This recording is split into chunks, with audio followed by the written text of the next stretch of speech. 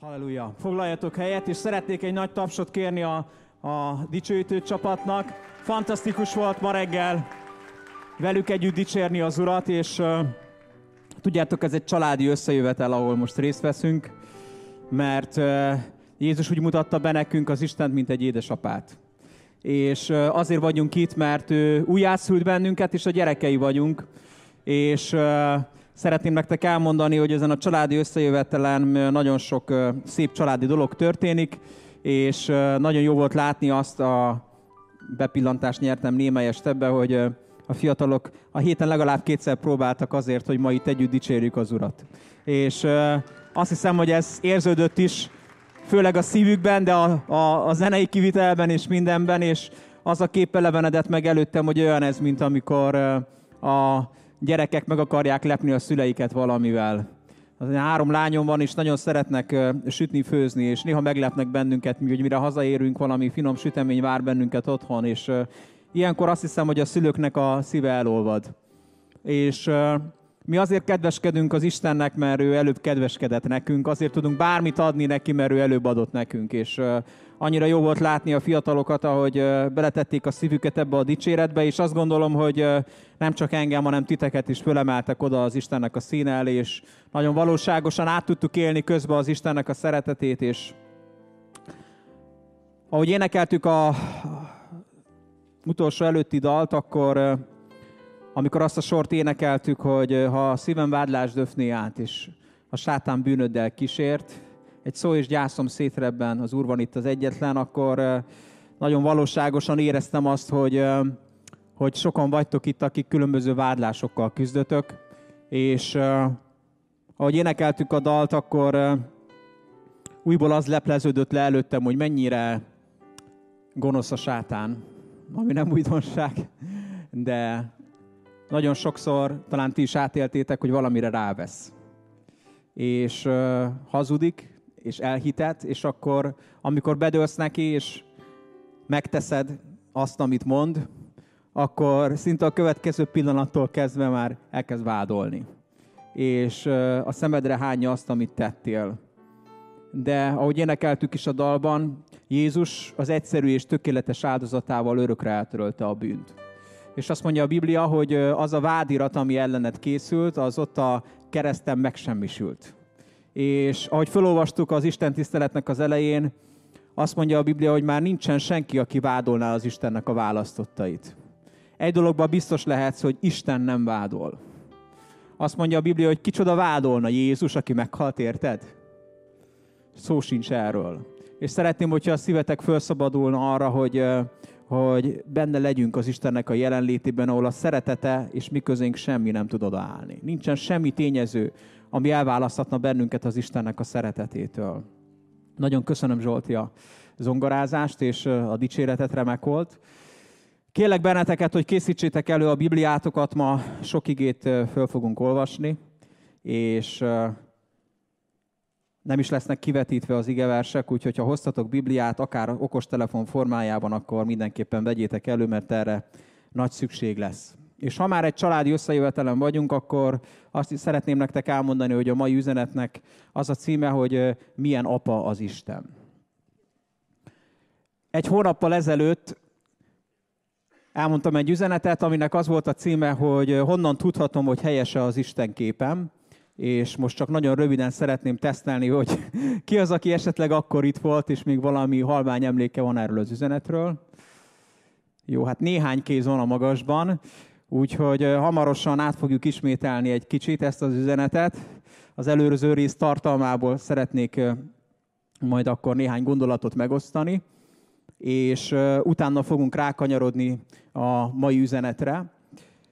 Hogyha akkor itt voltatok, akkor emlékeztek talán, hogy 6 pontban foglaltam össze ezt az üzenetet, és ezen a 6 ponton szeretnék most nagyon gyorsan átsuhanni. Amikor a Lukács evangéliumában, a 4. részben látjuk azt, hogy Jézus elmegy a názáreti zsinagógába, abba a kis városba, ahol fölnövelkedett, egy pici zsinagógába, ami annak a mérete töredéke volt ennek a teremnek, mint ahol most vagyunk. akkor tudjuk azt, hogy ott fölolvas az Ézsaiás próféta könyvéből, és bejelenti egy új korszaknak a kezdetét, egy új történeti korszaknak a kezdetét. És a profécia, amit fölolvas az Ézsaiásból, úgy hangzik, hogy az Úrnak a szelleme van rajtam, mivel felkent engem, hogy a szegényeknek örömöt hirdessek, ő küldött, hogy szabadítást hirdessek a foglyoknak, a szemük megnyílását a vakoknak, hogy szabadon engedjem a szétzúzott szívűeket, hogy kihirdessem az Úrnak a kedves esztendejét. A Lukács evangéliumának a 4. részében találjátok ezt a szakaszt, illetve az Ézsaiás próféta könyvében, és a meggyőződésem szerint több nagyon-nagyon fontos, sőt minden szava fontos ennek a bejelentésnek, de több nagyon fontos dolgot bejelentett Jézus, ami ennek a korszaknak, ennek az ügytörténeti korszaknak, ami a mai napig tart. Akkor kezdődött el, de még mindig tart, ennek a korszaknak a jellemzője. Mindenek előtt abban szeretnélek újból megerősíteni benneteket, hogy ez a korszak, amiben benne vagyunk, ez az Isten jókedvének, az Isten kegyelmének az időszaka. Amikor mondhatjuk azt, hogy az Istennek jókedve van, és az ő jókedvéből jót cselekszik az emberekkel. Amikor Isten nem a bűneink szerint bánik velünk, hanem megmutatja rajtunk a kegyelmét. Amikor Isten kegyelmet ad az embernek, megbocsátja a bűnöket, nem azonosít bennünket a bűneinkkel, nem a teljesítményünktől teszi függővé azt, hogy megáld-e bennünket vagy sem, nem a teljesítményünktől teszi függővé azt, hogy a közelében merészkedhetünk-e vagy nem, hanem egyszerűen közel jön az Isten az emberhez, és az Isten és az ember között egy ilyen feltétel nélküli, közvetlen és nagyon-nagyon szoros kapcsolat tud kialakulni. 5 évvel ezelőtt volt pont talán, amikor beszéltem nektek arról, hogy amikor Jézus elmondja ezt a proféciát, akkor egy amnesztiát hirdet ki. És ennek az amnesztiának az a lényege, hogy mindenki kijöhet a világosságra, és bevállalhatja az életét, mert Isten kegyelmet fog neki adni, és nem fogja rajta számon kérni a bűneit, semmilyen büntetéssel nem kell szembesülnie, hanem úgy élheti az életét, mint egy olyan ember, akinek már nincsen Priusza. Tehát nem egyszerűen kijöhetnek az emberek a világosságra, és fölvállalhatják azt, hogy igen, szükségük van az Istennek a kegyelmére, hanem Isten egy teljesen tiszta lapot ad az embernek, aki ezt igényli, és onnantól kezdve nem úgy tekint rád és rám, mint egy Priuszos hívőre, mint egy emberre, aki elrontotta az életét, de azért ad neki kegyelmet, hogy valahogy még meghúzza magát itt a tökéletesek között, hanem Isten egyszerűen eltörli az embernek a bűnét, és soha többet nem hajlandó a bűneiről megemlékezni.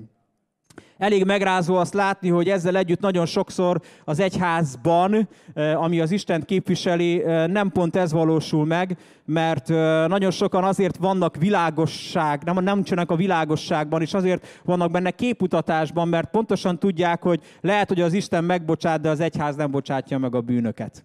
És az egyházban mindig is priuszos hívő leszel, hogyha bemered vállalni azt, hogy voltak dolgok az életedben, amiket elrontottál, ahol bűnt követtél el, de azt látjuk, hogy Jézus nem csak beszélt erről, nem csak kihirdette, hanem nagyon határozottan ezt képviselte. És rengeteg olyan ember nyüzsgött Jézus körül, akik átélték azt, hogy ahogy Istent közvetíti feléjük Jézus, tényleg egy új életet tudnak kezdeni. Hogy tiszta lappal indulhatnak, hogy az egész addigi életüknek a terhe lemegy róluk. Hogy nem kell azzal a tudattal együtt élni tovább, hogy elrontottad az életedet, belőled már csak egy másodrangú hívő lehet, és örülj, hogy egyáltalán élhetsz, vagy megtűrünk téged a magunk közelébe, hanem Jézus lehet azt mondani, hogy belevetette a hitét ezekbe a bűnös emberekbe. És az a hit, amit Jézustól tapasztaltak, ahogyan ő megbocsátott nekik, fölemelte őket, látta bennük a szerethető embert, ez a hit ezeknek az embereknek az életét, az életérzését és az egész sorsát megváltoztatta. Azt is látjuk a Bibliából, itt a Lukács 4-ből, hogy Jézus úgy kezdi a mondandóját, hogy az Úrnak a szelleme van rajtam, mivel hogy hatalmat kaptam arra, és akkor felsorol különböző dolgokat. A másik dolog, amiről beszéltünk, hogy ez az ügytörténeti korszak, amiben benne vagyunk, a Szent Szellemnek a korszaka.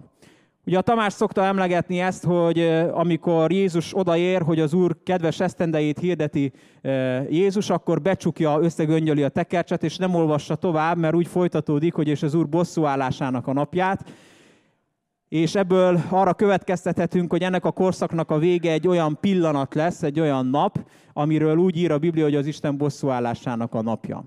És amikor a Szent Szellem korszaka eljött, és pünköskor kiáradt a Szent Szellem a tanítványokra, akkor Péter megérti, hogy mi történik. És nagyon érdekes és izgalmas, hogy bár bizonyára tanulmányozták a Bibliát és olvasták az igét, erre több mindenből tudunk következtetni, például amikor Júdás helyére másik apostolt keresnek, tehát biztos, hogy tanulmányozták az igét, de itt ebben az esetben egyszerűen betölti őket a Szent Szellem, természetfeletti dolgok történnek velük, és akkor Péternek összeáll a kép, hogy mi is történik itt tulajdonképpen, és azt mondja, hogy hát akkor ez az, amiről Jóel próféta szólt, hogy azokban az időkben minden testre kitöltöm az én szellememet, férfiakra, nőkre, gazdagokra, szegényekre, és minden társadalmi rangot, kicsinyeket, nagyokat felsorol, úgyhogy ebbe te is, meg én is beletartozunk, úgyhogy szeretélek megnyugtatni afelől, hogy nem te vagy az a kivétel, akit az Isten szelleme nem tölt be, és ahogy Jóel prófétát idézi Péter, ott is ugye azt mondja, hogy mielőtt eljön az Úr nagy és rettenetes napja, tehát ebből is látjuk azt, hogy ugyanazt a korszakot nevezi meg Péter, a Szent Szellem korszakaként, és ennek a korszaknak, amiben benne vagyunk, egy nagyon erős jellemzője, hogy ebben az időszakban Isten minden emberre kitölti a szellemét. Tehát mindenkinek közvetlen kapcsolata lehet a Szent Szellemen keresztül az Atyával, és nincsen szükség közbenjárókra Isten és ember között, mert Isten téged választott ki arra, hogy a szellemét beléd töltse. És én itt a pulpitusról, meg bárki más tud téged inspirálni arra, hogy keresd az Istent, és hogy összekapcsolódjál az Istennel, de a személyes kapcsolat, a közösség az közted és Isten között történik. És nem én foglak téged elsősorban tanítani, hanem elsősorban a Szent Szellem tanít téged, és a Szent Szellem vezet téged. És volt egy harmadik dolog, amit megneveztünk ezzel a korszakkal kapcsolatosan, abból kiindulva, amikor is azt mondja Jézus az Ézsaiást idézve, hogy ő küldött, hogy szabadítást hirdessek a foglyoknak, szemük megnyílását a vakoknak. És talán emlékeztek arra, hogy beszéltünk arról, hogy bár Jézus meggyógyította a betegeket, és hiszem azt, hogy Jézus ma is gyógyítja a betegeket, sőt az egyház gyógyítja a betegeket, mert nekünk adatott ez a hatalom, Jézus átruházta ránk ezt a hatalmat, mégis itt Ézsaiás nem a fizikai gyógyulásról beszél, amikor a vakok szemeinek a megnyílását emlegeti, hanem egész pontosan úgy lehetne ezt fordítani, hogy a vakok visszanyerjék a látásukat. Tehát azok, akik valaha láttak, azok visszanyerjék a látásukat. És bennem nagyon erősen mozog az elmúlt időszakban, hogy Jézus, amikor erről beszél, akkor tulajdonképpen azt jelenti be, hogy ő azért jött be ebbe a világba, hogy az ember, az egész emberiség végre újból reálisan lássa azt, hogy mi a valóság. Hogy mi a valóság Istenről, hogy milyen az Isten. És szerette volna azt, hogy ebből a sötétségből, amiben az ördög a hazugságaival bele lökött bennünket, abból kiemeljen, és újból tisztán lássunk, és legyen egy éles szellemi látásunk. És azt is látjuk, és az is egy nagyon izgalmas dolog, hogy minden üvtörténeti korszak, így a kegyelem korszak is, amikor közeledik a végéhez, akkor annak az adott korszaknak a jellemzői, azok felerősödnek. És én azt tapasztalom ezekben az időkben, amikben élünk, hogy egyre erőteljesebben szól az Isten kegyelmének az üzenete. Egyre több ember van, aki azt mondja, hogy többet ér nekem az, hogy bevállalom a valóságot, és elismerem, hogy szükségem van az Isten amnesztiájára, mint hogy együtt éljek azzal a képmutatással, hogy mutatnom kell magamról egy olyan képet, ami nem egyezik meg a valósággal. Nagyon sok meghasonlott hívő van, mert pontosan tudja, hogy nem kapnak kegyelmet. És ezért inkább meghunyászkodik, és egy képmutató életet él, de egyre többen vannak, akik megértik, hogy mit jelent az Isten kegyelme, és hogy sokkal jobb Istentől függni, mint emberektől függni, és amikor megértik azt, hogy az Isten kegyelme valóságos, akkor élnek ezzel az amnesztiával.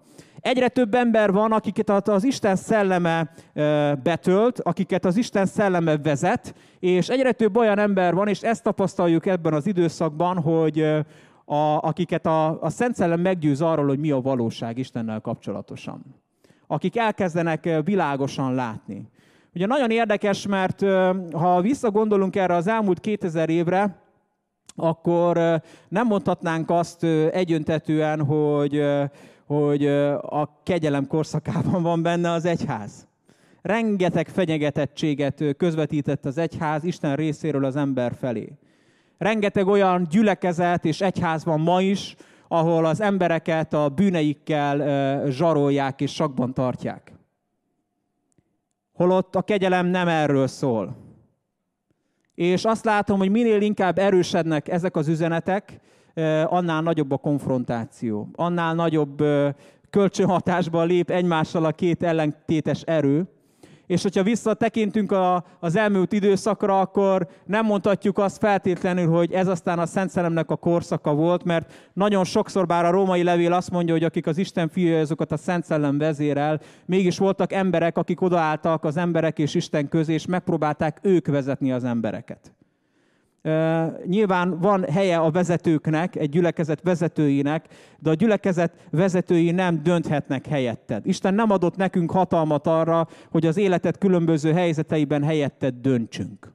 Hanem Isten arra adott hatalmat, arra adott felhatalmazást, hogy inspiráljunk téged arra, hogy személyes közösséged legyen az Úrral, és a Szent Szellem személyesen vezessen téged. És ahogy közeledik ennek a korszaknak a vége, egyre több ember felismeri ezt. És aki ezt felismeri, az egyszerűen immunissá válik arra, hogy más emberek uralkodjanak rajta. És ne a Szent Szellem. És ez nagyon sok helyen botrányt okoz, mert sok keresztény vezető úgy éli meg, hogy kicsúszik a kezéből az irányítás, hogy már nem tudja az embereket manipulálni. Ha elveszíti az emberek fölötti manipulációját, akkor a gyülekezetének a létszáma csökkenni fog. Ha csökken a gyülekezetének a létszáma, akkor nem nyer visszaigazolást az, hogy ő milyen nagy szolgáló, és egyre nagyobb a pánik. És egyre többször tapasztaljuk azt, hogy amikor hirdetjük ezeket az igazságokat, borzasztó nagy ellenállásba ütközünk bele. De azt mondja a Biblia, hogy mindig az Isten győz. És hiszem azt, hogy ezekben az igazságokban is az Istennek a hatalma az át fogja ütni a falat. És nagyon sok ember átéli valóságosan azt, hogy mit jelent a Szent Szellemnek a vezetése. És hogyha a világosság és a sötétség konfliktusáról beszélünk, akkor azt hiszem, hogy beleértve a sötét középkort, és mindent, ami ebben az elmúlt 2000 évben történt, akkor azt mondhatjuk, hogy nem mindig a világosság volt előtérben. És nagyon sokszor az emberek nem tudták azt, hogy milyen az Isten. Sőt, óriási tévedésekben voltak benne, és ez az egész életüket, sorsukat tönkretette, negatív értelemben befolyásolta, negatív értelemben határozta meg. Amikor Jézus elmondja a názáreti zsinagógában ezt a beszédét, és utána összegöngyöli a tekercset, akkor azt mondja a ismerősöknek, barátoknak, akikkel tulajdonképpen együtt nőtt föl, vagy akik őt látták fölnőni, hogy ma teljesedett be ez az írás a ti fületek hallatára. Gyakorlatilag bejelenti azt, hogy ő a messiás, ez egy nagyon nagy botrányt okoz ott Názáretben. Annyira nagy a botrány, hogy kiviszik Jézust a városnak a szélére, és le akarják lökni egy szikláról. És Jézus akkor fogja magát, átmegy a nép között, és áthelyezi a székhelyét Názáretből Kapernaumba. És erről olvasunk a Máté evangéliumának a 4. fejezetében, hogy Jézus átköltözik Kapernaumba. És azt mondja a Máté 4:16-17, hogy a sötétségben élő nép akkor nagy világosságot látott. Tehát elkezdődik a világosságnak a korszaka. Akik a halál földjén és árnyékában laktak, azoknak hajnali világosság támadt. Jézus ettől fogva kezdte hirdetni, változtassátok meg, ahogyan gondolkodtok, és térjetek vissza az Istenhez, mert az Istennek a királysága megérkezett. Amikor Jézus átmegy Názáretbe, akkor, ahogy a Máté 4 elmondja ezeket a sorokat, ő is az Ézsaiás prófétát idézi. És látjuk azt, hogy Jézus nagyon határozottan beleállt a küldetésébe, és tényleg elkezdte az emberek előtt leleplezni azt, hogy milyen az Isten. Az első nagy csodája ott Kapernaumban, szintén egy pici zsinagógában történik, átellenben Péter anyósának a házával, az, hogy egy démonizált emberből ott a zsinagógában kiűzi a démont. És Kapernaum egyébként egy fontos kereskedelmi útvonal mellett helyezkedett el, talán ez volt a tenger útjának a része. Kérdezem itt a Biblia tanítót és történelemtudóst, az elsősorban bólogat. Így van, és azért volt ennek nagy jelentősége, mert gyakorlatilag az, amit ott Jézus tesz, annak azonnal híre megy. Illetve annyit kell tudni a történetről, hogy kiűzi ezt a démont, és még aznap este, ahogy a szabbát kimegy, tömegek jönnek, és mindenfelől beteg embereket hoznak oda Jézushoz, hogy azok meggyógyuljanak. Átmennek szembe, a szemközti házban meggyógyítja Péter anyósát Jézus, aztán sorra, ahogy Feri szokta mondani, rakásra gyógyulnak az emberek. És mivel Kapernaum ott egy fontos kereskedelmi útvonal mellett volt, ahol a karavánok elhaladtak, ezért rögtön híre ment, ahogy jöttek-mentek ezek a karavánok, hogy valaki itt van, akin rajta van az Istennek az ereje, aki meggyógyítja a betegeket, és aki kiűzi a démonokat. Olyan volt ez marketing stratégia szempontjából, mintha a Facebookon tettük volna közzé azt, hogy milyen csodák történnek. És berobban a köztudatba, hogy valaki itt van, aki erővel képviseli az Istent. És Istent úgy mutatja be Jézus, mint egy olyan Istent, aki segít az emberen. Akinek van hatalma, hogy az embereket megmentse, megváltsa, meggyógyítsa, helyreállítsa, és elképesztő erővel tör be Jézus a köztudatba. És nézzétek meg, hogy amikor azt mondja Ézsaiást idézve a Máté, hogy ez a nép, amely sötétségben ült, nagy világosságot látott, akkor mit mond Jézus, mit kezd el hirdetni, hogy térjetek vissza az Istenhez. Változtassátok meg a gondolkodásotokat, ahogyan eddig gondolkodtatok az Istenről. És térjetek vissza ahhoz az Istenhez, aki teremtett benneteket, és ahhoz az Istenhez, amilyen ő valójában. A sötétség az egy olyan tényező az életünkben, ami rengeteg bizonytalanságot szül bennünk. Amikor kisgyerekként a sötét szobámba próbáltam elaludni, akkor rengeteg félelem lett úrrá rajtam, mert a sötétségben nem tudod, hogy mire számíthatsz. És a sötétségben az embernek rengeteg kényszerképzete támad. És tulajdonítasz valamilyen jelentőséget a szekrénynek, a függönynek, és az ember küzd a saját kis belső fantáziájával és gondolataival, hogy el tudjon aludni. Én nagyon nehezen aludtam el, és a legrosszabb az volt, amikor annyira elmélyültem a gondolataimban, hogy mire 1-2 óra gondolkodás után úgy észhez tértem, addigra már az egész ház aludt a szüleimmel együtt, na akkor volt a legerőteljesebb a félelem. De amikor elkezdett bejönni a hajnali világosság, és kezdtem látni, hogy amitől féltem, az csak egy ajtó, az csak egy szekrény, az csak egy függönydarab, akkor megnyugodtam. És rögtön éreztem, hogy biztonságban vagyok, azért, mert láttam, hogy mi a valóság. És az igazság az, hogy amikor a Biblia azt mondja, hogy ez a világ sötétségben ült, akkor ez a sötétség azzal járt, hogy az ember nem tudta, hogy az Isten hogyan viszonyul hozzá. És féltek, nagyon sokan féltek. És szorongtak. És amikor Jézus bejött, akkor az ő küldetése az volt, hogy végre legyen világosság. Végre érezze magát mindenki biztonságban. Végre mindenki lássa azt, hogy milyen az Isten valóságosan. Ezt támasztja alá a János evangéliumának az első fejezete rögtön, amikor János összefoglalja azt, hogy Jézus tulajdonképpen miért is jött, és azt mondja János, hogyha odalapoztok a Bibliátokban, hogy kezdetben volt az ige, aki Istennel együtt volt, és maga is Isten volt. Az ige kezdetben együtt volt Istennel, minden az ige által jött létre, nélküle egyetlen teremtmény sem keletkezett. Benne volt az élet, mármint Jézusban, amely a világosság volt az emberek számára. A világosság fénylik a sötétségben, de a sötétség sohasem tudta legyőzni, feltartóztatni vagy megérteni. Hiszem azt, hogy benne vagyunk a világosságnak a korszakában. Itt ebben a közösségben és sok helyütt, akik őszintén keresik az Istent, érezzük azt, hogy a Szent Szellem egy világosságot gyújt a szívünkben. És azt is tapasztaljuk, hogy a sötétség megpróbálja legyőzni ezt a világosságot. De soha nem fogja tudni legyőzni, soha nem fogja tudni visszatartóztatni, és még egyet mond, hogy soha nem fogja tudni megérteni. Nagyon nehezen érthető emberi ésszel meg a valósága az Istenről, mert az Istennek a jósága és a szeretete minden értelmet és képzeletünket felül haladja. És csak egyedül a Szent Szellem tudja nekünk kijelenteni ezeket a valóságokat. És akkor úgy folytatja János, hogy Isten küldött egy embert, akit Jánosnak hívtak. Ő azért jött, hogy tanúskodjon a világosságról, azaz Jézusról, és hogy mindenki halljon arról, aki a világosság, és higgyen benne. Nem ő volt a világosság, hanem azért jött, hogy tanúskodjon a világosságról mindenkinek. Az igazi világosság, aki mindenkit megvilágosít, már készen volt arra, hogy megjelenjen. Már a világon volt, és bár ez a világ általa jött létre, az emberek mégsem ismerték fel őt. A saját birtokába jött, de a saját népe nem fogadta be, vagy ahogy a Károli fordítás mondta, az övéi közé jött, de az övéi nem fogadták be őt.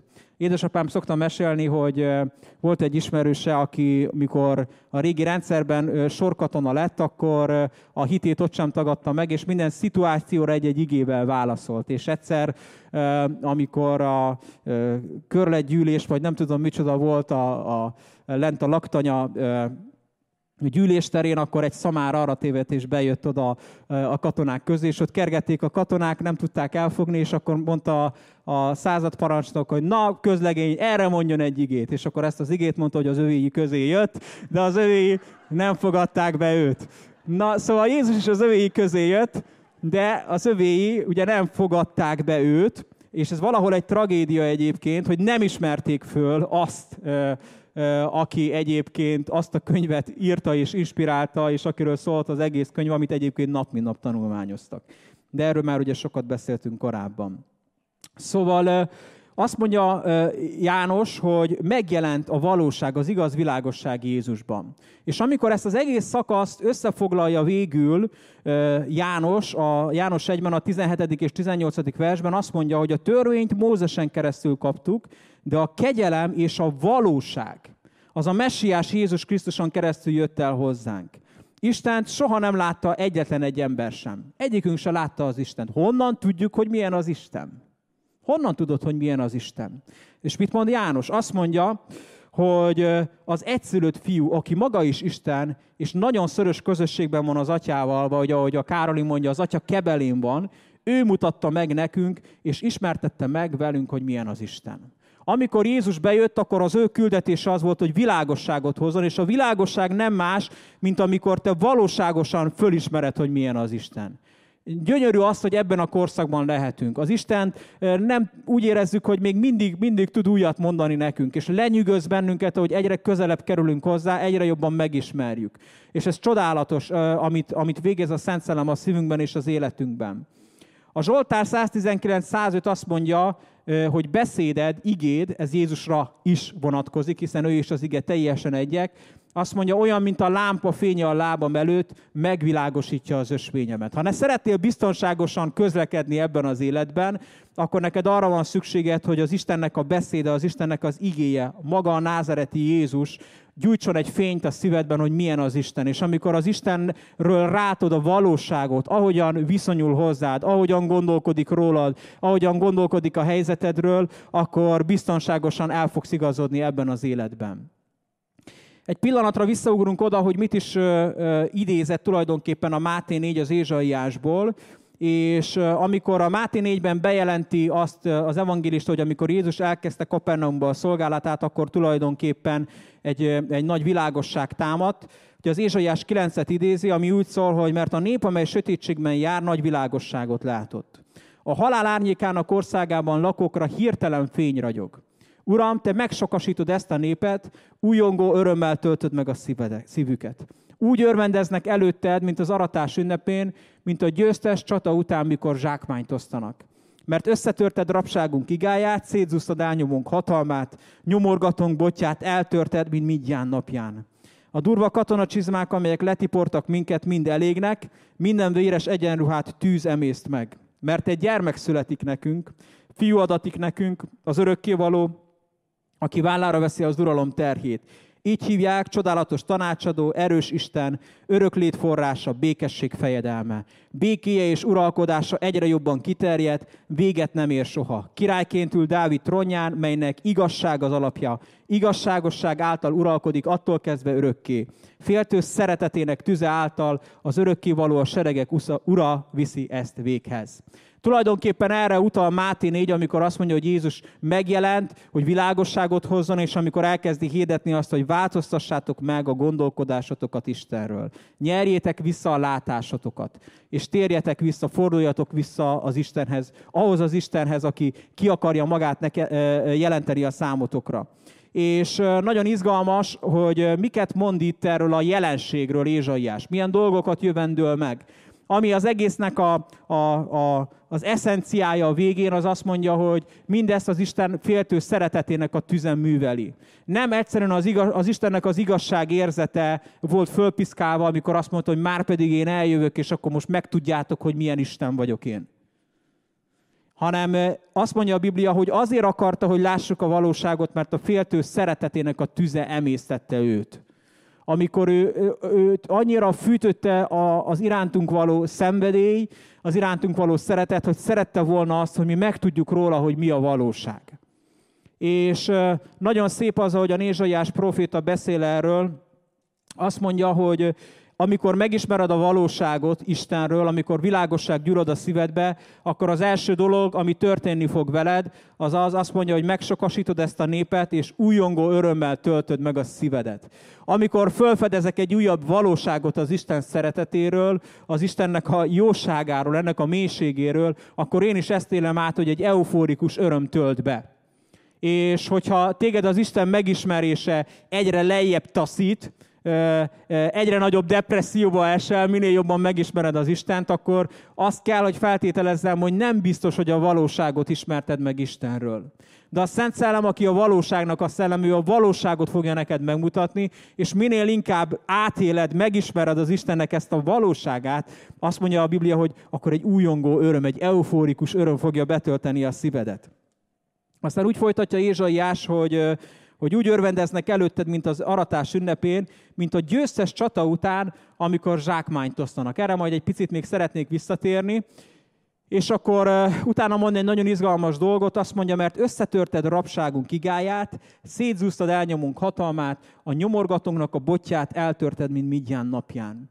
Hogyha van az életedben rabság, van az életedben elnyomás, depresszió, ha érzel egy folyamatos nyomorgattatást, akkor tudnod kell, ha megismered Istenről a valóságot, Jézus Krisztuson keresztül, a Szent Szellemen keresztül, akkor a nyomorgattatodnak a botja el lesz törve, és azt mondja itt Ézsaiás, hogy ez ugyanúgy történik meg, mint Milyen napján. És amikor a Milyen napjáról beszél, itt Ézsaiás, akkor arra az esetre utal, amikor Gedeon idejében a midiánitáknak ki volt szolgáltatva Izraelnek a népe. És ezt a Bírák könyvének a 6. fejezetében találjuk leírva, ezeket az eseményeket, illetve a 6. és a 7. részben. És tudjuk azt, hogy Izrael ki volt szolgáltatva a midiánitáknak, annak volt köszönhető, idézőjelben, hogy ők elkezdtek hamis isteneket imádni. Elkezdték a Baált imádni, és elkezdték a környező népeknek az istenségeit imádni. Amikor az előző prédikációra készültem, és voltak diák is kivetítve igeversekkel együtt, és beütöttem az egyik keresőbe az interneten, de reklámozni nem szabad, úgyhogy nem mondom, hogy a Google-be, beírtam, hogy Isten kép, akkor csupa olyan képet dobott ki, amin bálványok voltak. Az istenkép, a hamis istenkép az tulajdonképpen egy bálvány. És amikor ezekhez a bálványokhoz fordultak Izrael fiai a valódi Isten helyett, ennek az lett a következménye, hogy kiszolgáltatottá váltak a midiánitáknak. És ez abban nyilvánult meg, hogy bár dolgoztak, bár törekedtek, amikor végre a termés szárba szökkent, és eljött az aratásnak az ideje, jöttek a midiániták, és mindent elvittek. És úgy érezték, hogy a munkájuknak, az életüknek semmi értelme nincsen.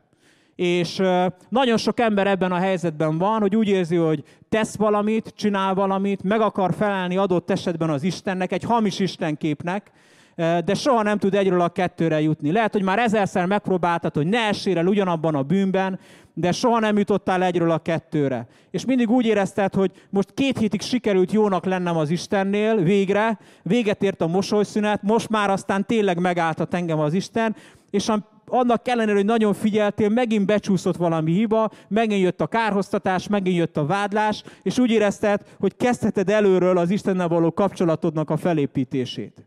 De ha ilyen csiki-csukiba vagy benne folyamatosan, egy ilyen hinta politikába helyeződtél bele, akkor tudnod kell, hogy ez annak köszönhető, hogy te nem ismerted meg valóságosan azt, hogy az Isten hogyan viszonyul hozzád.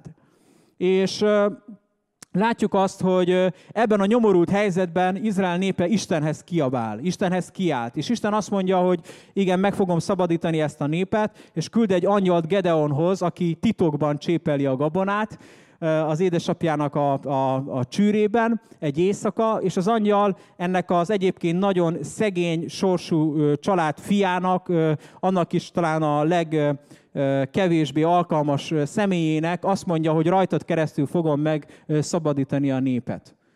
És tudjuk azt, hogy bizonyságot tesz az angyal Gedeonnak arról, hogy valóban az Isten küldte őt, és ez a felismerés Gedeonnak az életében egy hatalmas változást hoz létre, aminek az lesz a következménye, hogy még aznap éjszaka ledönti az édesapjának a bálványait.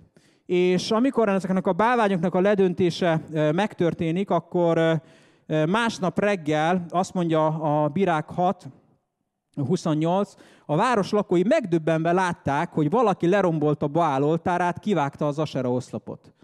Másik oltárt épített, és azon bikát áldozott. Megváltozott az Istenhez való viszony. Megváltozott az Istenkép. És ezek meg voltak rajta döbbenve. Ki voltak akadva. Olyannyira, hogy azt olvassuk, hogy egymástól kérdezgették, hogy ki tehette ezt. Végül addig nyomoztak, amíg valaki elárulta, hogy Gedeon Jóás fia volt az. Akkor a város férfiai Jóáshoz fordultak, Jóás, add ki nekünk a fiadat, meg kell halnia, mert lerombolta a Baál oltárát, és kivágta az asera oszlopot. Bejött a Szent Inkvizíció.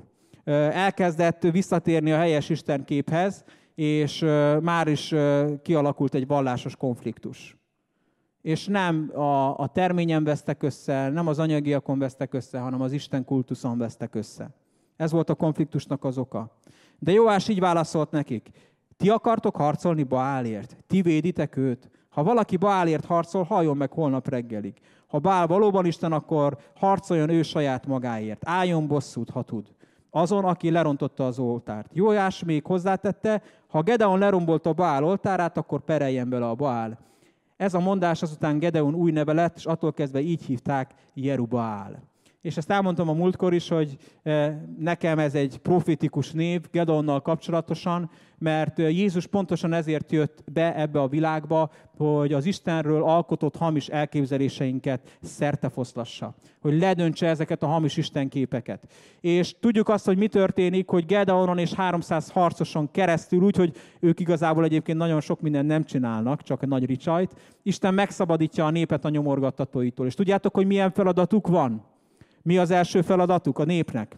Hogy összeszedjék a zsákmányt, amiről beszél Ézsaiás. És Jézussal ugyanezt történik, hogy Jézus végigcsinálta az egészet, bemutatta nekünk, hogy milyen az Isten, legyőzte a vádlónkat, legyőzte a nyomorgattatónkat, eltörölte a bűnt, a vádiratot, ami ellenünk született, kettétépte, megsemmisítette a kereszten. És nekünk annyi dolgunk van, hogy ezt elfogadjuk, elhiggyük, és kimenjünk és összeszedjük a zsákmányt. És amikor ezt átéled, és ezt a Szent Szellem megmutatja, akkor tényleg örülsz, mint amikor zsákmányt osztanak a győztes csata után. Mert Jézus egy győztes csata után van, ő győzött. És ez a győzelem, ez megszerezte számunkra azt a szabad, boldog életet, amire Isten eredetileg megalkotott és megteremtett bennünket. És éppen ezért, amikor Jézus bejön ebbe a világba, akkor azt mondja az embereknek, hogy ne aggódjatok tehát, és ne kérdezgessétek, hogy mit tegyünk, vagy mit igyunk, vagy mit töltsünk magunkra. Ilyesmikért a pogányok, akik nem ismerik Istent. Akik nem ismerik Istent, törik magukat, a ti mennyei atyátok pedig tudja, hogy szükségetek van mindenre. És azt mondja éppen ezért Jézus, hogy keressétek először az Isten országát és a megigazulást, és minden egyéb ráadásul megadatik nektek. Abban a csodálatos korszakban vagyunk benne, amiről úgy ír a proféta, hogy keressétek az Urat, amíg megtalálható, és hívjátok segítségül, amíg közel van. Isten itt van egészen közel, csak kinyújtod a kezedet, és meg tudod tapasztalni, meg tudod fogni. Isten meg lehet találni, és hogyha keresed Istent, az országát, keresed a megigazulást, akkor egyszerűen az életed rendben lesz. És akkor most szeretnék, ez volt az ismétlés, egy kicsit tovább lépni. Ígérem, hogy most már nem leszek hosszú. Nem tudom, hogy hány percet beszélek, de az idő vészesen szalad. És mivel azt mondja Jézus, hogy keressük először a megigazulást és az Istennek az országát, először azt a kérdést szeretném föltenni, hogy miért és miben bizonyult Jézus igaznak. Hogyan vált valaki igazzá? Mit látunk az emberiség történetében, hogy hogyan válhatott egy ember igazzá az Isten előtt? Hogy az egyik első példánk erre Ábrahám, akiről azt mondja mind az Ó, mind az Új Szövetség, hogy Ábrahám hitt az Istennek, és ezt tulajdonítatott neki igazságul. Tehát Isten mondott valamit Ábrahámnak, Ábrahám ezt elhitte, erre rátette az egész életét, és ez a hit, amit Ábrahám bemutatott, ez igazzá tette őt az Isten előtt. Ebből arra következtethetünk, hogy minden bizonnyal Jézus is így vált igazzá. Így bizonyította az ő megigazultságát, az ő igaz voltát. És mi volt az a kijelentés, amit Jézus Istennek mondott? Ugye Ábrahám is kapott sok kijelentést, de mi volt az a kijelentés, amit Isten személyesen Jézusnak mondott? Bizonyára tudjátok, így van. A Máté 3-ból olvasunk erről, Jézus bemerítkezésekor, hogy ez az én szeretett fiam, akiben én gyönyörködöm. Ez volt Jézusnak a kijelentése. És az, hogy ő igaznak bizonyul-e vagy sem, az azon múlt, hogy ezt ő el fogja-e hinni, ezt magáévá teszi-e, és hogy kész-e kitartani emellett az Istentől kapott kijelentés mellett. És azt látjuk, hogy annyira súlyos ez a kijelentés, hogy rögtön, amikor a kijelentés után elmegy a pusztába 40 napig böjtölni, akkor a böjt végén pontosan ezt a kijelentést kérdőjelezi meg benne a sátán, és tudjuk, hogy a kísértések mind erről szóltak, ugye rögtön az első, a Máté 4:4-ben, hogy ha Isten fia vagy, akkor mondd, hogy ezek a kövek változzanak kenyérré. És ő akkor úgy válaszolt, meg van írva, nem csak kenyérrel él az ember, hanem minden igével, ami az Isten szájából származik. Ahogy Tamás tanított egyszer erről, az, hogy az Isten fia vagyok, az nem azon múlik, hogy a kövek kenyéré fognak-e változni, hanem azon múlik, hogy Isten mit mondott nekem. És Jézus ragaszkodik ahhoz a kijelentéshez, amit az atyától kapott. Aztán látjuk azt, hogy az egész életét, az egész munkásságát, ezt a 3 év szolgálatot végig kíséri ennek a kijelentésnek a fontossága. Csak néhány szemelvény. A Máté 14:31-ben, amikor Jézus lecsendesíti a tengert, és beszáll a hajóba, akkor azt mondják a tanítványok, hogy a hajóban levők pedig leborultak előtte, illetve ez akkor van, amikor jár a tengeren, bocsánat. És azt mondja, hogy a hajóban levők pedig leborultak előtte, és azt mondták, valóban Isten fia vagy. Aztán Máté 16:16-ban, amikor Jézus megkérdezi a tanítványokat, hogy kinek mondotok engem, az emberek kinek mondanak, és ti kinek mondotok, akkor Péter azt mondja Jézusnak, hogy te vagy a Krisztus, az élő Istennek a fia. És azt is látjuk, hogy az, hogy Jézus ragaszkodott ehhez a kijelentéshez, hogy ő az Isten fia, ez botrány volt. Óriási botrány volt olyannyira, hogy végül ezért ítélték halálra. Amikor Jézus ott áll a Sanhedrin előtt, a vallási bíróság előtt, akkor a Máté 26-ban azt olvassuk, hogy végül a főpap ezt mondta, a Máté 26:63-tól. Végül a főpap azt mondta, az élő Istenre kényszerítelek, hogy eskü alatt mondd meg az igazat. Te vagy a messiás, az Isten fia? És Jézus így felelt, igen, úgy van, ahogy mondod. Sőt, azt mondom nektek, majd meglátjátok az emberfiát a mindenható jobb oldalán ülni, és meglátjátok, hogy eljön az ég felhőjén. És mi történik? A főpap ekkor megszaggatta a ruháját, és felkiáltott. Ezzel Isten gyalázta. Több tanúra nincs szükségünk. Mindnyájan hallottátok, hogy Isten gyalázta. Hogyan határoztok?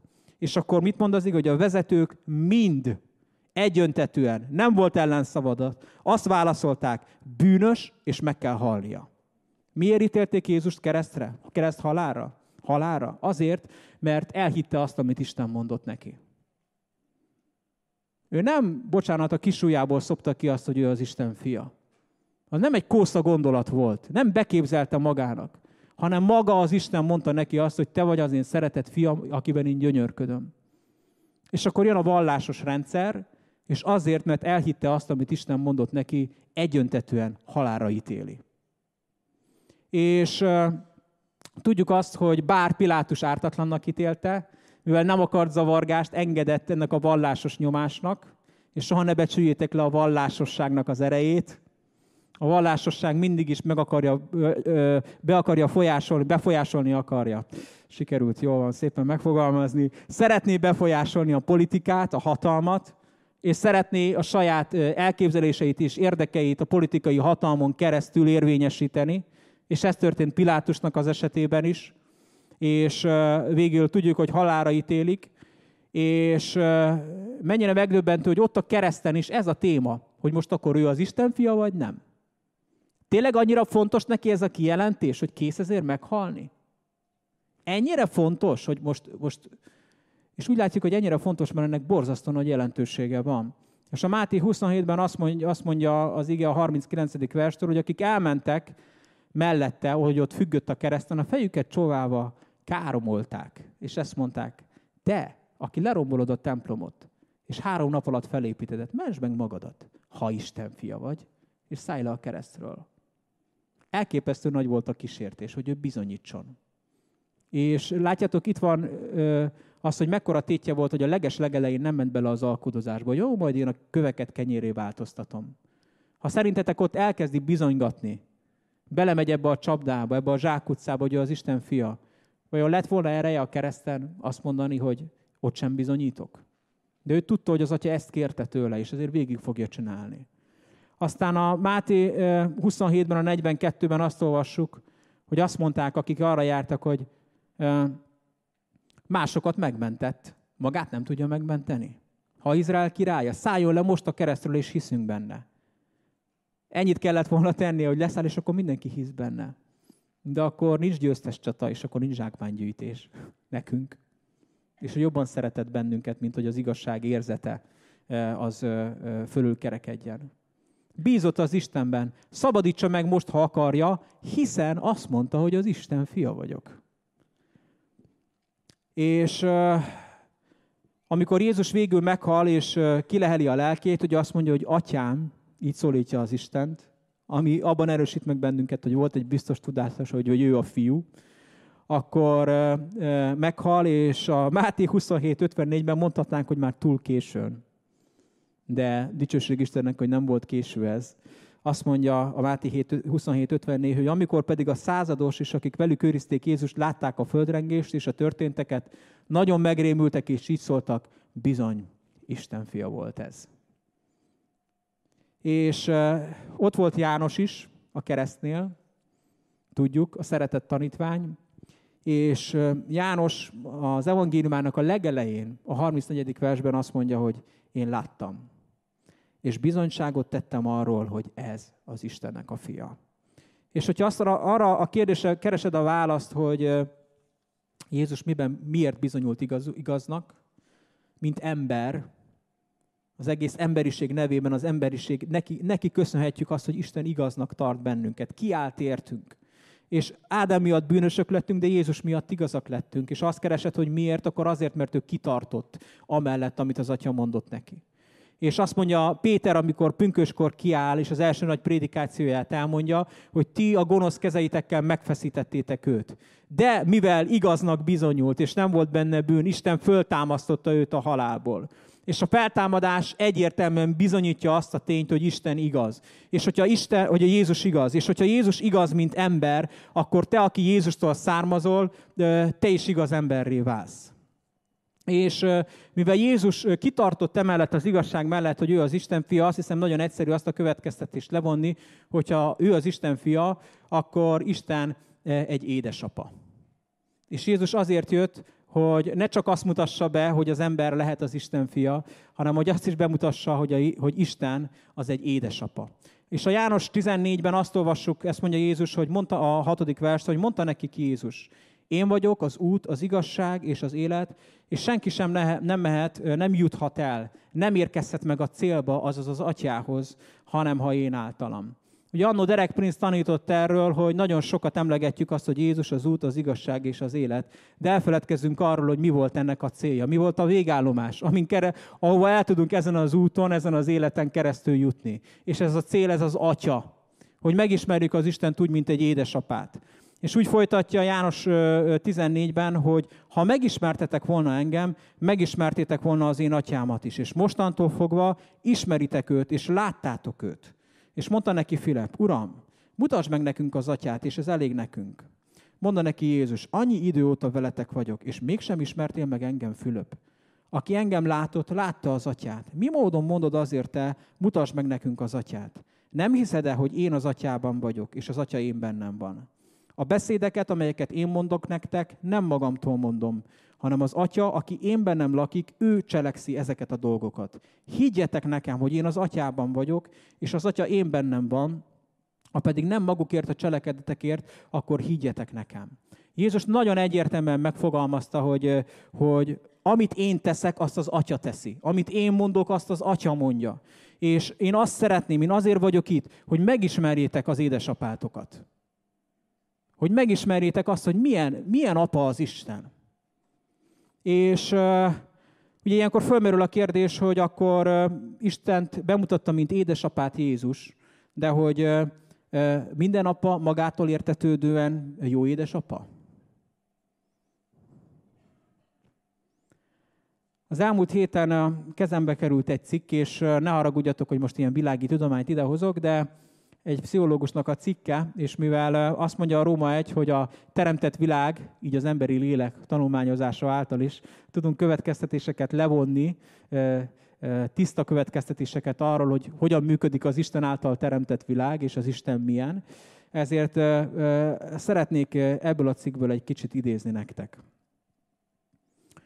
És gondolkodjatok el ezek alapján, hogy nektek milyen Istenként mutatták be az apát, az édesapátokat, a mennyei édesapátokat.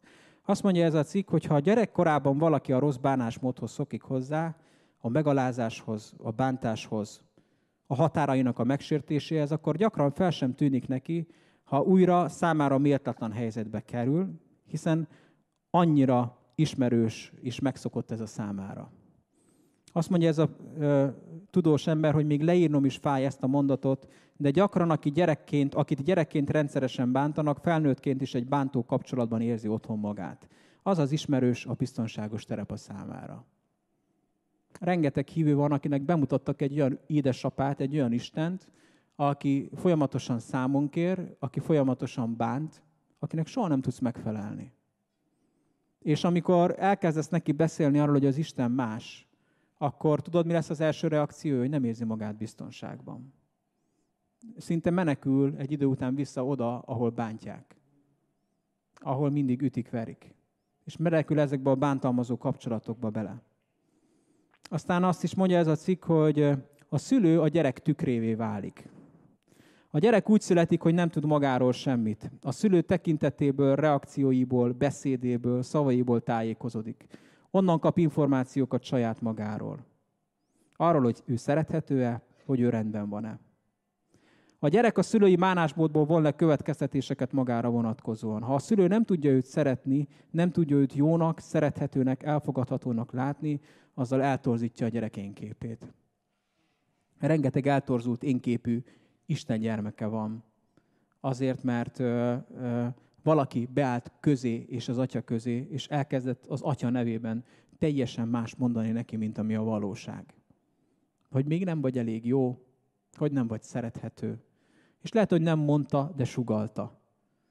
És bele van rengeteg hívő hajtva egy folyamatos teljesítménykényszerbe, csak azért, hogy valahogy az Isten szeretetét ne csak ideig, óráig, néhány pillanat erejéig, hanem tartósan és masszívan magáénak tudhassa.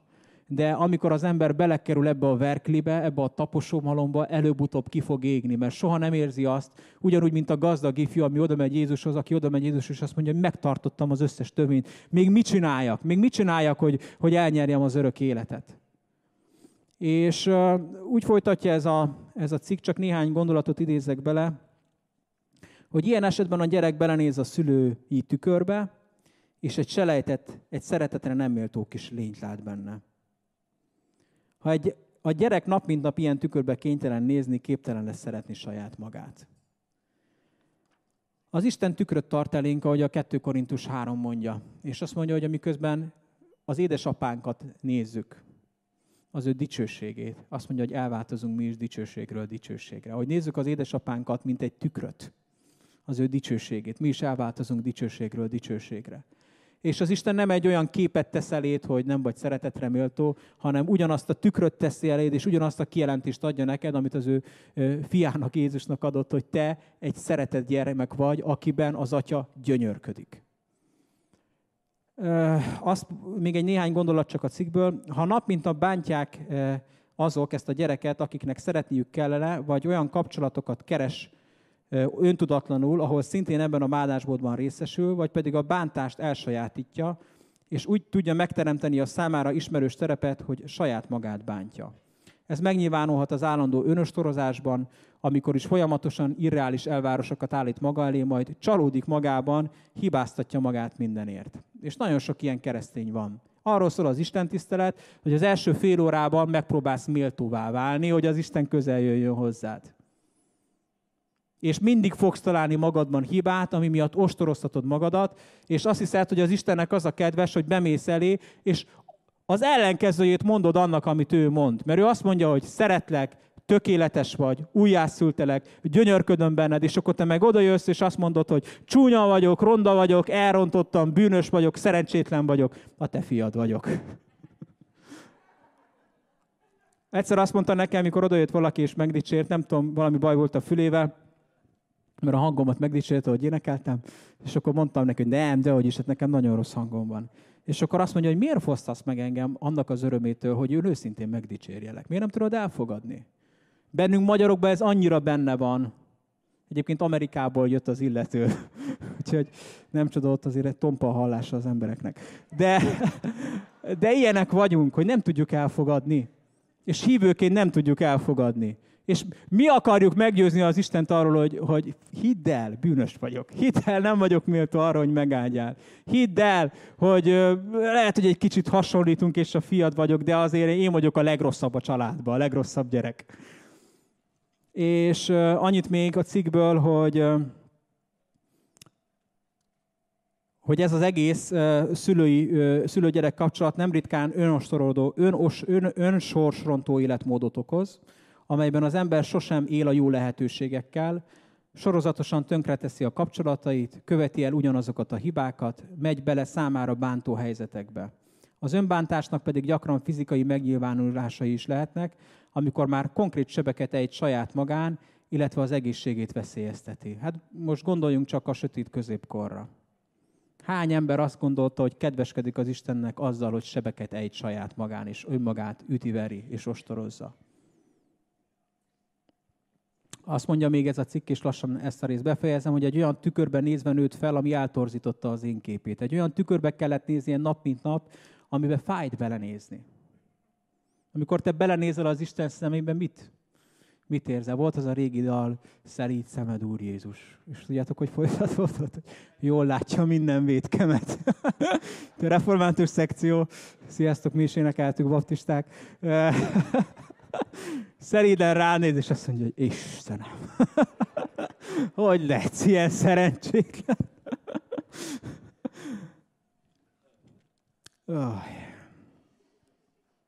A szülői tükör nem csak erősen hat a gyerek énképére, hanem önbeteljesítő jóslatként is működik. Ha egy gyerekben gyönyörködnek a szülei, az nem csak a gyerekkorát teszi széppé, hanem az önbecsülését alapozza meg, ami pedig az egész életét könnyíti és pozitívan befolyásolja. Szülőként a legtöbbet azzal adhatunk a gyerekeinknek, ha olyan tükröt tudunk mutatni nekik, amiben öröm belenézni. És azt mondja Jézus, hogy ha ti gonosz létetekre tudtok jó ajándékokat adni a ti gyerekeiteknek, mennyivel inkább a ti édesapátok, a ti mennyei édesapátok. És ő egy ilyen pozitív tükröt tart elénk. És akkor gyorsan 2 kérdés a végére, hogy akkor ezek fényében milyen édesapaként mutatta be Jézus Istent. Nagyon gyorsan csak 7 dolgot felsorolok ezzel kapcsolatosan. Az első kicsit kemény eledel lesz a Máté 6-ból. Bocsáss meg a mi vétkeinket, amiképpen mi is megbocsátunk. Mert ha megbocsátjátok az embereknek az ő vétkeiket, megbocsát nektek is a ti mennyei apátok. Ha pedig nem bocsátjátok meg az embereknek az ő vétkeiket, a ti mennyei atyátok sem bocsátja meg a ti vétkeiteket. Gondolkodtam, hogy beletegyem ezt a pontot, aztán imádkoztam éjszaka, hogy a Szent Szellem mutassa meg, hogy mit akar ez jelenteni. És nagyon egyszerűen, majd aztán kutassátok ezt tovább, csak azt szeretném mondani, hogy ha te még nem tudsz megbocsátani másoknak úgy igazán, tudom, hogy nem könnyű, és ez az Isten természet feletti munkája bennünk, de akkor neked sokkal inkább meg kell ismerned azt, hogy az Atya hogyan bocsát meg neked.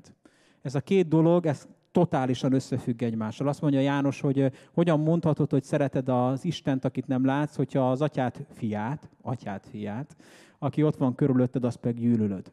És hogyha tetten éred magad, hogy még mindig harag, meg nem bocsátás, vádaskodás, folyamatos méreg van benned mások felé, és folyamatosan idegesít a másoknak a hülyesége. Én nagyon ilyen vagyok, és ezt nagyon bánom, és nagyon szánom. Egyszer belefogtam egy hosszas bőjtbe, mert azt tudtam, hogy a fizikai test méregtelenít, amikor bőjtölök. És arra gondoltam, hogy akkor remélem a lelkem is méregteleníteni fog. Mert már nem bírom elviselni magamat, hogy miért haragszok ennyire csomószor az emberek hülyeségei miatt. Most is sikerült őket megaláznom egy mondattal. De akkor arra kellett rájönnöm, hogy meg kell ismernem sokkal inkább az Istennek a kegyelmét. Ahogy benn imádkoztunk ott, az alkalom elején láttam egy kis kiírás, szerintem az ifik írták ki, hogy Jézus szeret téged. És akkor valaki aláírta, hogy kegyelemből. Szóval, és rájöttem arra, hogy hát így gondolkodunk, pedig fordítva van. Mivel szeret téged, ezért kegyelmet ad.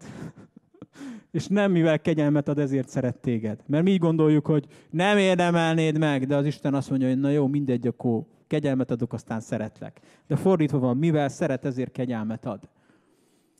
A második, hogy milyen apaként mutatta be Jézus Istent. Az első, hogy megbocsátó apa. Nem olyan, aki még 1, 2, 3, 4, 5, 10 év múltán is emlegetni fogja, hogy emlékszel, fiam, mert otthon voltál, és én mondtam neked ezerszer, hogy ne menjél asztalosnak, hanem hogy legyél, mit tudom én, bádogos, és megmondtam neked, hogy tönkre fogod tenni az életedet. És most nézd meg, az 5-ből már csak 3 ujjad van, és kérek 5 sört, ugye, mondja az asztalos. És az Isten nem ilyen, az Isten nem hánytorgatja föl a múltodat, ő egy jó édesapa. Ő megbocsát, ő elenged. Aztán a második, azt mondja a Máté 6:7-8, és mikor imádkoztok, ne legyetek sokbeszédűek, mint a pogányok, vagy mint én, vagy az igehirdető, aki azt gondoljátok, hogy az ő sok beszédükért hallgattatnak meg. Én most azt hittem. Ne legyetek tehát ezekhez hasonlók, mert jól tudja a ti atyátok, hogy mire van szükségetek, mielőtt kérnétek tőle. Nagyon fontos, hogy ő egy jó édesapa, tudja, hogy mire van szükséged, és nem kell a nyakára járnod, unszolnod őt, hogy végre megmozduljon, fölálljon a karosszékből, és végre felszerelje a szobádban a függönykarnist. Hanem ő tudja, hogy mire van szükséged. Ő nem egy kérlelhetetlen Isten. Nem egy kérhetetlen édesapa, akit az oldaladra kell állítani, mert ő már az oldaladon áll.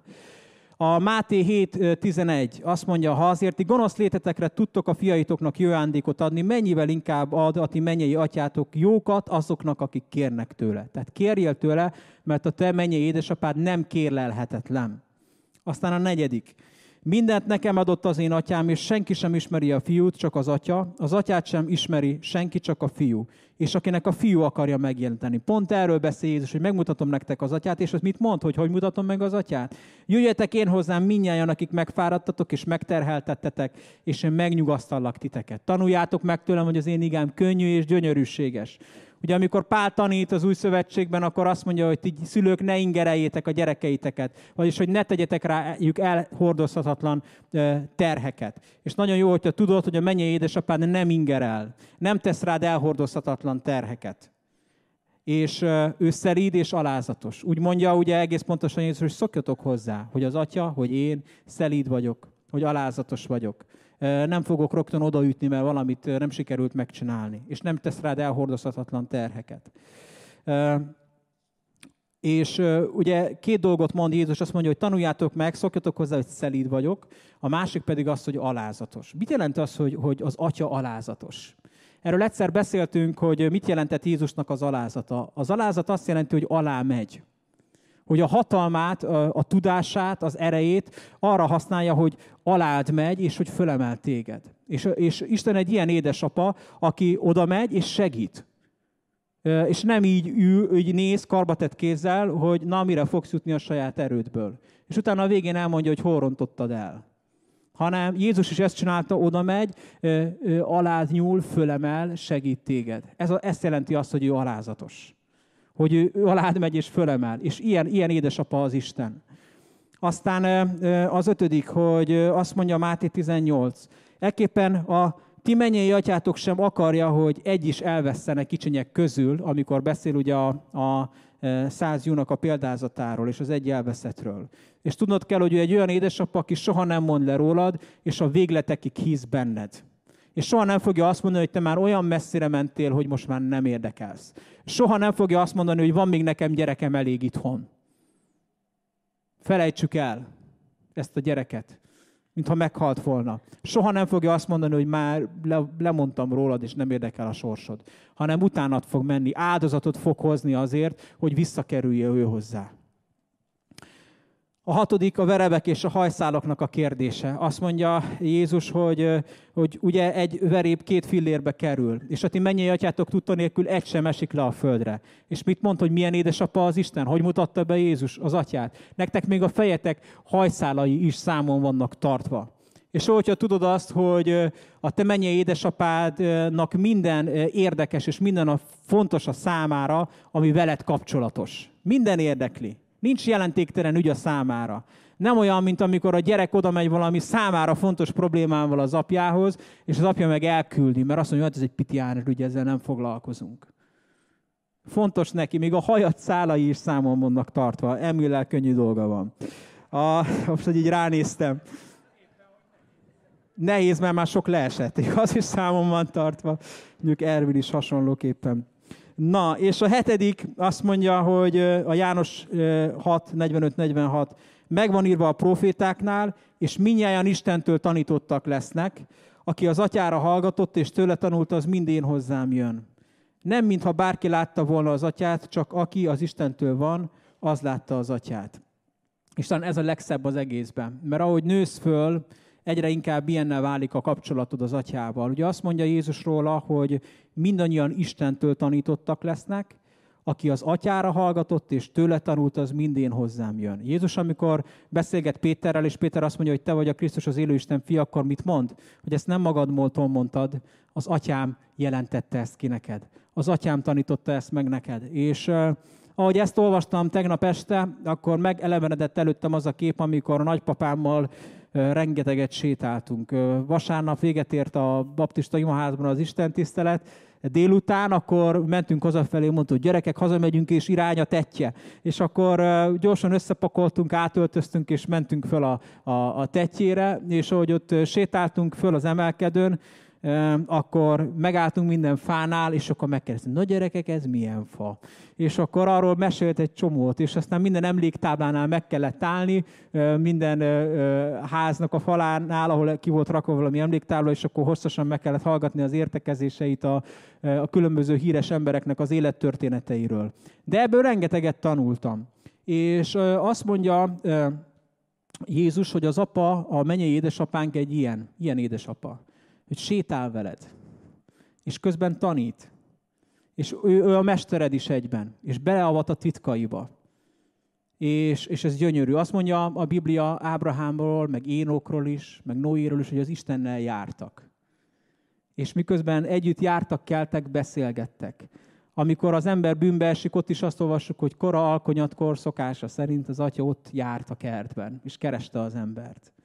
És amikor Jézus bejött ebbe a világba, akkor azt mondta, hogy térjetek vissza ehhez az Istenhez. Aki szeretne veletek így járni, kelni, szeretne téged személyesen megtanítani.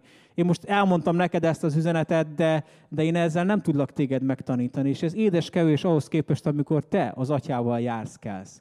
És amikor ő tanít téged, és ő vezet téged. És akkor már csak tényleg gondolatébresztőként, úgyhogy nem is válaszolok a kérdésre, egy utolsó kérdés, amit szeretnék föltenni mindegyikőtöknek, hogy te milyen apaként ismerted meg az Istent. hogy mindaz, amit most hallottál, ez összhangban van-e azzal, ahogyan te megismerted az Istent. És én nagyon kérlek téged, hogy engedd, hogy a Szent Szellem meggyőzön ennek a valóságáról. 2 ige csak a végére, a János 15:26-ban azt mondja Jézus, hogy mikor pedig eljön majd a vigasztaló, a bátorító, akit én küldök nektek, honnan? Az Atyától. Az igazságnak a szelleme az Atyától származik, az édesapátoktól, és ő tesz majd én rólam bizonyságot. És a Galata 4 azt mondja, hogy mivel tehát gyermekei vagytok. A gyermeke vagy, a gyereke vagy. Isten elküldte a fiának a szellemét a szívünkbe, aki így kiált, Abba, azaz édesapám. És én gyönyörködöm abban, amit most tesz a Szent Szellem. Ezt teszi. Elkezdi az egész világ előtt leleplezni, hogy milyen édesapa az Isten. És nagyon jó édesapa. Ahogy Tamás rögtön elmondta egy mondatban az igehirdetést az elején, tökéletes édesapa. Ezért kár ennyit beszélni, de remélem azért itt került a hiteteket bátorítanom és buzdítanom, és hogy akarjátok őt megismerni. Ilyennek. És hiszem, hogy a Szent Szellem ebben maximálisan a partnerünk lesz. Úgyhogy nagyon köszönöm azt, hogy meghallgattatok. Kérlek benneteket, hogy álljunk most föl. És kérem a dicsőítő csapatot, hogy jöjjön, és miközben a dicsőítő csapat idejön, szeretnénk egy nagyon szép családi eseménynek a tanúi lenni, hogyha Katáék itt vagytok valahol? Ment a Katáék? Nem tudott eljönni a gyerek. Szerettünk volna Ricsikéért imádkozni, de akkor majd legközelebb megtesszük. Szerettünk volna egy kisfiút bemutatni az Úrnak, akit néhány héttel ezelőtt a családja visszakapott, és nagyon szomorú az, hogy a gyámhivatal vigyázott rá, és ennek az egyik legnagyobb tragédiája, hogy ott nem az igazi édesapát ismerik meg. Ott a gyerekeket nagyon sok esetben tisztelet a kivételnek, de rengeteg atrocitás éri, és torzul az apaképük és az istenképük, de ha már ez így elhangzott, akkor azt is szeretném elmondani, hogy Isten kihozott bennünket az ilyen gyámok alól, és bevitt bennünket az ő csodálatos fiának az országába, és mi is az ő fiai lehetünk. Úgyhogy ezért fogunk most hálát adni, és kérem a dicsőítő csapatot, hogy gyertek, és dicsérjük majd az Urat. Halleluja. Atyám, nagyon hálásak vagyunk neked. Mindenek előtt azért, hogy így szólíthatunk téged, hogy menjél édesapánk. És köszönöm neked azt, hogy nagyon-nagyon jó szülő vagy, nagyon jó édesapa vagy, és köszönöm, hogy minden látszat ellenére a kereszt is ezt bizonyította. És köszönöm neked azt, hogy megismerhetjük ezt a te szeretetedet, és köszönöm, hogy megismerjük a valóságot rólad, és ez a valóság, ez szabaddá tesz minket. Köszönöm neked azt, hogy a te szeretetednek a nagysága, mélysége szinte kikutathatatlan. És köszönöm, hogy egyre bejebb kerülünk ebbe, és köszönöm, hogy ahogy ezt megismerjük, és ez a tükör ott van előttünk, nem egyre rosszabbak leszünk, hanem egyre jobban hasonlítunk rád. És mennyi édesapánk, azt szeretnénk neked elmondani, hogy nekünk te vagy a példaképünk. És olyanok szeretnénk lenni, mint te. És szeretnénk egyre jobban hasonlítani rád. Uram, te látod azt, hogy mi milyen szülők vagyunk, és tudunk csalódást okozni a gyerekeinknek. És van, amikor talán összetörik a szívük miattunk. De köszönöm, Uram, azt, hogy nekünk soha nem kell csalódnunk benned. Köszönöm, hogy benned nincs semmi botlás, semmi hiba, hogy tökéletes szülő vagy, tökéletes édesapa vagy. És köszönöm, hogy ezért küldted a fiút, Jézust, hogy ő bemutasson nekünk téged. Olyannak, amilyen vagy valójában. Köszönöm, Jézus, hogy azt mondtad, hogy te vagy az út, és te vagy a valóság, és te vagy az élet, és rajtad keresztül oda mehetünk, oda eljuthatunk az Atyához. Köszönöm, hogy ez a valóság, ez az igazság, ez sokkal szebb, mint amiről álmodtunk. És köszönöm, Jézus, hogy megígérted, hogy eljön a Szent Szellem, a valóságnak a szelleme, a fiúságnak a szelleme, aki az Atyától származik, aki betölt bennünket, és aki bizonyságot tesz, ami szerető mennyei édesapánkról. Köszönöm, Szent Szellem, hogy itt vagy most is, bennünk, És köszönöm, hogy ahogy betöltesz bennünket minden károsztatás, minden vádlás, minden hazugság, minden hamis kép, amit Istenről alkottunk, vagy elhittünk másoknak, az kitakarodik az életünkből. És köszönöm, Szent Szellem, hogy betöltesz bennünket, úgy szólíthatjuk meg az Istent, hogy édesapánk. És köszönöm, Szent Szellem, azt a munkát, amit végzel most az egész egyházban, és kérlek, Szent Szellem, hogy folytasd, igényeljük, szükségünk van rá. Szükségünk van arra, hogy ez a nagy család, akit te megteremtettél, ez újból össze legyen kötve, össze legyen kapcsolva a szeretetnek a kötelékével. És Uram, megáldjuk azokat a testvéreinket is, akik haragszanak ránk, vagy akik azt gondolják, hogy rosszul gondolkodunk te rólad, és kérünk, Uram, az ő életükbe is szeretetet, és kegyelmet, méltánylást, és elismerjük azt, Uram, hogy téged keresnek buzgón, hogy van hit a szívükben, és van te utánad való vágy. És köszönöm, hogy nekik is megadod, csak úgy, mint nekünk, hogy aki keres, azt talál, és aki zörget, annak te kinyitod az ajtót.